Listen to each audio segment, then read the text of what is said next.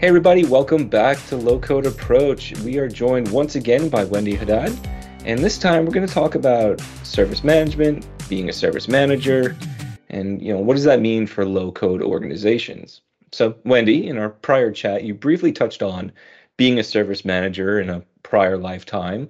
What is a service manager for those that may not know, which is myself, and what does that mean for organizations that have low code? So service management as a philosophy is basically the approach to how you implement a product to be successful in an organization. And in this case, we're talking about IT and software products or eventually low code. And it can span everything from who are the executive stakeholders and how do you position the product to how is it supported with operations, to legal, are you compliant with privacy laws, with GDPR, for example, procurement, right? How do you position licensing and do your return on investment to justify that? Training and security, your adoption community, how do you keep up with updates and evolve the product over time? I like to think of it as kind of that white glove service around the product, right? How do you make it clear what it needs to be done, and how do you make sure that, how do you make it clear how it needs to be used, and how do you make sure that that's communicated and supported successfully? The service manager is that person who is usually in IT, but sits in between all of those other groups. So they're the one with the 50,000 foot view of the service. They're looking at the trajectory of where is the service going.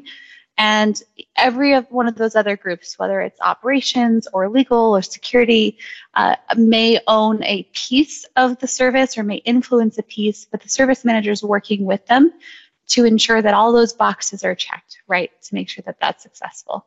Very cool. So it sounds like it's almost the glue that binds all Really? These other teams together. Is there a particular skill that a service manager should have or work towards to be successful in an organization? Well, that's a good question. There's definitely formal methods and informal methods of service management, and different companies have their own style. I think really it's the ability to see the big picture and like I said, that 50,000 foot view, but yet be able to get technical with your engineers or understand kind of the why. We might talk about this a little bit later in service management, especially when it comes to low code and security, because there's always that discussion there about how you roll it out. But really having those soft skills around communication and understanding what motivates. If you work with security, they have a very specific lens on the world, or legal has another lens, but you have to keep the customer in mind as well. So being able to look at the whole picture and understanding the vested interests, and in a way negotiate to find and ideate to find the middle ground to make sure that you are meeting everyone's needs with the product. So there's a lot of people savviness that comes with the role. I mean, it sounds like a very big role, and that plays in the success of adopting low code or pretty much like any technology in an organization. So during that adoption plan or that rollout, when does the service manager engage, or when should an organization say, hey, I need to tap somebody on the shoulder to be a service manager or hire one, or when does that person really come into play during that process? I would say that ideally, in a perfect world, the service manager should be there from the get-go. Sometimes in my past, there was a nebulous need. Wendy, go define the need and then recommend what the solution is. So sometimes they're the one figuring out what product actually fits. Other times hey, Wendy, here's this product. Go figure out a strategy around adoption and support. And the earlier you can put the service manager in that process and engage them in addressing the need, and really it's back to a need and not a product, right? So like with low code, the question is like, what is the need you're trying to solve for your business? We are solving it in our company with the Power Platform or with Azure or other, Teams apps or other automation technologies. Other companies have other things, but really getting the service manager involved early will help create that overarching vision. Versus, I think sometimes a pitfall is the service management can be an afterthought. And this is changing, by the way. We're seeing like product management, for example, which can sometimes, there's differences, but sometimes overlap. And just as I was leaving, they were actually rebranding the service manager roles in my prior company as product managers. We're seeing product management offices are starting to pick up, trend, and you now have a PMO, right? A chief product manager or product officer, right? And if you inject them too late in the process, a lot of times the product is driving your strategy versus you as a company driving your strategy of what tools, what position, what features are actually the best fit. In a way, they're your insurance policy, right? They're protecting you to make sure that you're using the technology well and you're using your investment well in the company. So the earlier you bring them in, the better. Very cool. That makes a lot of sense. You mentioned a little bit before that security and governance is a crucial part, and kind of some oversight into how that fits into the plan. The service manager assists with that. Just dipping our toes into that part of it. When you think about percentage of time that a service manager allots to different aspects of that implementation and that rollout and adoption, how much is given to security and governance and management, or assisting IT admins with the management of like low code? Security is huge, and security is an interesting one because security, I would say, operations support are the two that kind of carry the themes that carry through all of your other work streams. So a lot of times when I'm talking to legal, I'm also thinking about, well, how can I take your guidelines and make sure it's securely implemented? Does that align with our security policies? If I put something in place from a security policy, is that able to be supported by operations? So I'll tell you, a deep relationship with your security team is super important, especially in low code. It's different because in low code, we're in an evolving space. We're really on the cutting edge of something here where many security policies don't really factor in low code or shadow IT. And so they may be overly restrictive. And really then you become, in a way, again, that negotiation, that people skill. You are a steward of the end user and the business being productive. And so you have to work with security to find that middle ground. And a lot of times that can be in training. I've worked with security to say, okay, we'll do a training, but we need to include X, Y, and Z security policies in the training. So it's a security training plus low code training, or finding those ways to negotiate there to ensure that the company is protected, but also have a voice back to security to help influence their policies that may not have evolved yet around low code and no code. That's a really interesting balancing act that you have between the training, the enablement, the loosening of the restrictions that an IT admin may have with the immediate proposal of implementing low code in an organization. So because security and governance are so huge and there's a lot that goes into it, do you have any recommendations or things that you've seen for organizations that may not have the number of headcount that they want or need in IT, where they've got to, be crafty and use tools to their fullest to be able to implement governance, and how can a service manager assist in helping IT with those types of plans or those types of resource restrictions that they may encounter? Yeah, I think that I mentioned this in the last podcast about the fact that the Power Platform is enormous and so much bigger than you think it is. But that doesn't mean you have to roll out every feature and every product all at once. Ultimately, that's where the greatest value is for your company. But if you roll it out poorly, it would be a poor experience for your users. And sometimes, you might have more cleanup and more headache than it really is valuable, right? And so taking the time to roll it out well and successful is very critical for the service manager. And so what that could mean is, like we talked about last time, I think leveraging your environment strategy to say, okay, we're going to focus on Canvas apps and Power Automate Cloud Flows. And then we're going to pick the next product where, a service manager is always prioritizing. There's always a backlog. There's always things to do. So really being a steward of that to tell the user story of where is the most value, which product is next, how do we roll that out. I think another balancing act with security is, I think security as well, and this is why I started realizing that the Power Platform was so much bigger. Security tends to want to, shut it down, or we got to review every single app, or we've got to review every piece of the Power Apps, and being able to break it into the smallest viable part. And this is where the technical side comes in, as well as the people skills, to be able to wrap my brain around, okay, Power Apps has Canvas apps and SharePoint list apps and model-driven apps. Model-driven apps are more complex. I don't have as much demand right now, or maybe I do have more demand because we've got this super critical thing for Dynamics 365 to roll out. I've prioritized it, and I've given that list to help security manage their time. I've clarified the positioning. I've already kind of created a rough structure for them of how I plan to manage it, so that it's not just, hey, we want to roll out Power Apps. What do you think? Sets that up for success. So a little bit of legwork goes a long way on the service manager's part to help them say yes to the business, rather than no, or no, I don't have time to review it, or something else. No, that's a good point. Like the prioritization is key. And just like you touched on before, Power Platform's huge, right? And so you're given these robust projects that you need to build and help build with. And some of them can deal with some really amazing technologies, especially the extensibility that's included in Power Platform, right?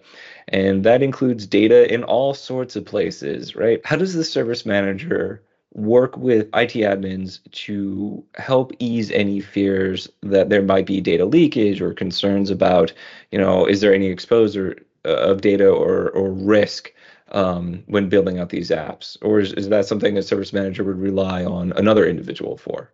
I would say that it depends on the organizational model. So, and even within my prior organizations, there were service managers who had a lot of influence and authority, like I did. My scope was incredibly broad, whereas there's others who tend to be more narrow and more focused. So the authority structure really depends on the organization. For me, I tended to have that authority. And like I said, that 50,000 foot view is important. I may not know everything about Active Directory, for example, but I need to know enough about the technology and security groups and be able to educate myself as a service manager to know who I need to talk to, what I need to ask about. I regularly met with other service managers to understand that, what's on their roadmap. I paid very close attention to what was happening in the other spaces. So I pretty much had a list like, okay, Power Platform can touch SharePoint, it can touch Teams, it can touch, and eventually I owned a lot of it, so it worked out to my advantage. But, but if you didn't, right, it touches Active Directory and Azure, right? So what you do with Azure with, Logic apps or Azure functions could affect my strategy. So again, going back to the soft skills, the ability to not be in a bubble, to walk across the aisle to another service or product manager, to walk across and say, hey, security team, what policies are coming down the pipeline that I need to be aware of? Really being a master of information, an information broker, if you will, in your company is super important to run ahead of that change and be able to help. And so in terms of the data in the Power Platform lives wherever you actually have access to the data, right? So if it's in SharePoint, it lives in SharePoint. It's really gated in SharePoint. But I'm always keeping an eye on what's happening in the SharePoint space or something else to be able to make sure that it wasn't impacting my strategy and my communications around what you could or could not do with the Power Platform. No, that makes sense. So, it sounds like knowledge is something that a knowledge service manager. Knowledge is power. Well, I mean, like the thing is like, knowledge is power. But like Yeah. a service manager has to retain so much from so many different places. Yes. How does a service manager communicate that with their peers? Say there's another service manager or a group of service managers in an organization. Is there any tips that you have for great communication or sharing of knowledge, just to make sure that's not tribal knowledge, it's actually documented somewhere? And yeah, I would love to know more about that. Yeah, I mean, again, this will depend on your organizational structure. Is there a formal product service management approach or office or not? Where I started, it was very informal. So I actually started doing a monthly call. And I was originally starting that as a way for me to get information. I would have a series of questions I would ask. It was just going to be listening for them. And then eventually people asked me questions back. So I responded and it became like our roadmap calls. Here's what's happening. And we had service managers join, product managers. We had our key stakeholders from executives I think we got it was like 120 people by the end of that, but people talking and participating. And, I went out on maternity leave and people saw value and asked me to start it up when I came back. So that was one forum. When we were in office, it was a little easier. I always made a point of trying to use lunch breaks intentionally to make the rounds or, meet with people. As things grew, we were just starting to roll out more like, okay, if we have maybe a SharePoint site with the product strategies or a Power App with the product strategies in there, like a single location where we could standardize. And we actually were exploring Power Apps a little bit of could we standardize on here's the location of all of the roadmaps so that you could have a single location to go and see what's going on. And then I think some of it's proactively carving out time to review and thinking time. So I started a habit of, starting work 6:30 or 7 just to have that hour and a half of thinking time before I got into the craziness of my day so that I can make sure I that was my time to read what's going on, what is everyone else talking about, be in the groups, et cetera. And then have your people that you just check in with, just say, hey, what's going on in your world? The last thing I'll just add is, if I was making any kind of updates or a feature, like Power Platform, I think is probably one of the more complex products, other than maybe Teams, maybe the second one in the sense that it's really the hub in the center of the wheel, right? So if you got all of these products around the outside, Power Platform has the spokes and, you're connecting all of them together, right? And I made sure that if there was a feature coming out about a product that I didn't own, I proactively let the other product managers know about it. Hey, this is happening in my product. That if, there could potentially be a tie-in, just want to make sure you're aware. So by modeling that communication on my side, it was often reciprocated or we could open up a discussion and again, forging that relationship in the meantime. That's very cool. Wendy, totally off topic. Were you a mime in a prior life? You were super animated when you were doing your hub and spoke demonstrate. I know this is a podcast, but oh my goodness, there was no. But I'm like a quarter French, so I think there's something in there, in my blood or something that can be very expressive. Very cool. Oh, that was awesome. So, would you recommend that that type of communication and documentation would be something that would reside in a center of excellence as a way to share? Yes, but if we're talking about service management, this is like a meta center of excellence, right? For service managers. Absolutely. I think that as you gain maturity in your organization, 100%, you need processes. And I was studying waterfall and, the PMBOK and everything else. And there's some things that are overkill definitely in there, but the concept of having a standard way that people can view and interpret and access information is very helppful. Whether you apply that mindset to Agile or other, a center of excellence in SharePoint or something else, it doesn't really matter. But the agreed upon, and when I say agreed upon, I mean getting everyone to buy in, right? It's not always top down and successful, but making sure that everyone has the ability to provide feedback and makes the tool their own. Really is important for you to be successful in service management. Very cool. There's one takeaway that I think is a constant theme throughout both of our chats is that Power Platform's huge, not only just in technology and technical skilling, but also in the individuals and organizations that are involved with a successful deployment, rollout, and adoption of it. And it extends much further than you think when you're going to roll it out. Hey, Wendy, thank you so much for your time on this. This was great. Love to have you back. We can chat more about all the things that you know. This was fantastic. Thank you so much, Wendy. Always a pleasure, Sean.